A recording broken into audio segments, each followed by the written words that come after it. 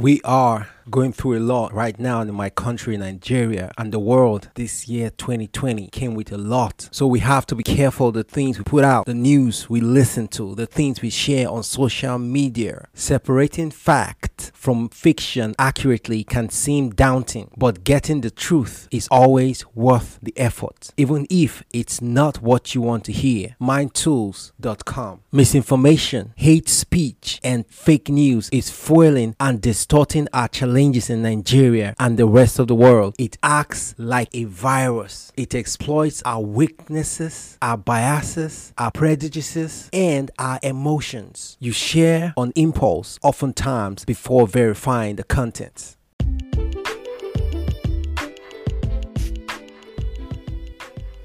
Welcome to Elevate Live Podcast with Ben Nori, the B to the E to the WNORY.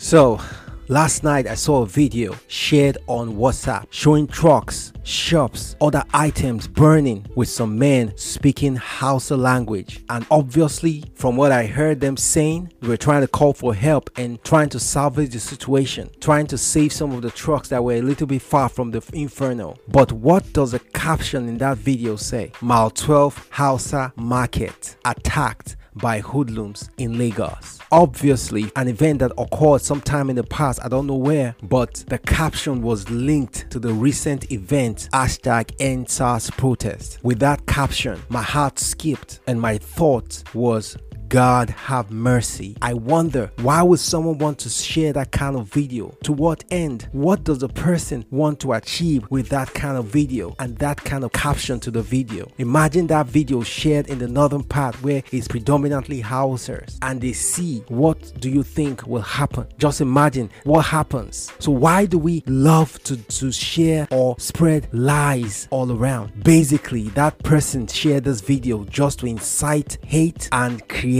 more chaos, obviously to incite the Hausers in the northern part of Nigeria. Why would someone do such? Why would you want to go that far to share information that will incite hate and division among your own people? And later on in that same group, someone posted and said he called a trader in that same market in Lagos, and the trader told him nothing occurred in Mile 12 food market. This is just an example of fake news. Why do we want to cause division among ourselves? What do we hope to achieve when we're not united? God created us to be together. God gave us this nation to live as one, irrespective of our ethnicity, our diversity, and that is what makes us unique. Life is unique because of the different things that are around us. Life is unique when you have variety, when you have differences all around.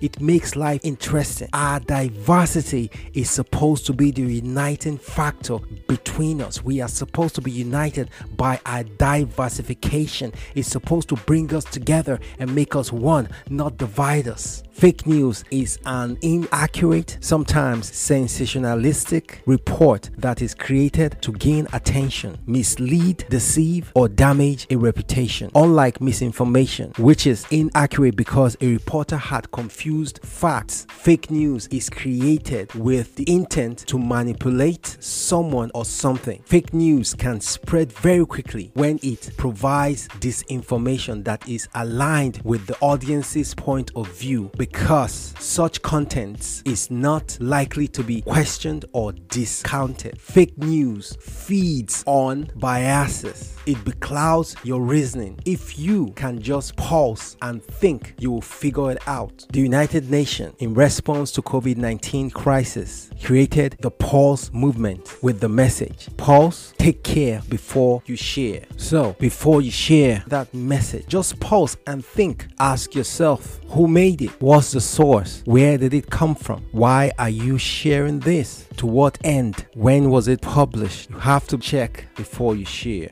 So next week, I'm going to be sharing with us 6 steps, according to Mind Tools, on how to weed out the truth from lies as we elevate one step at a time without crime. Bye.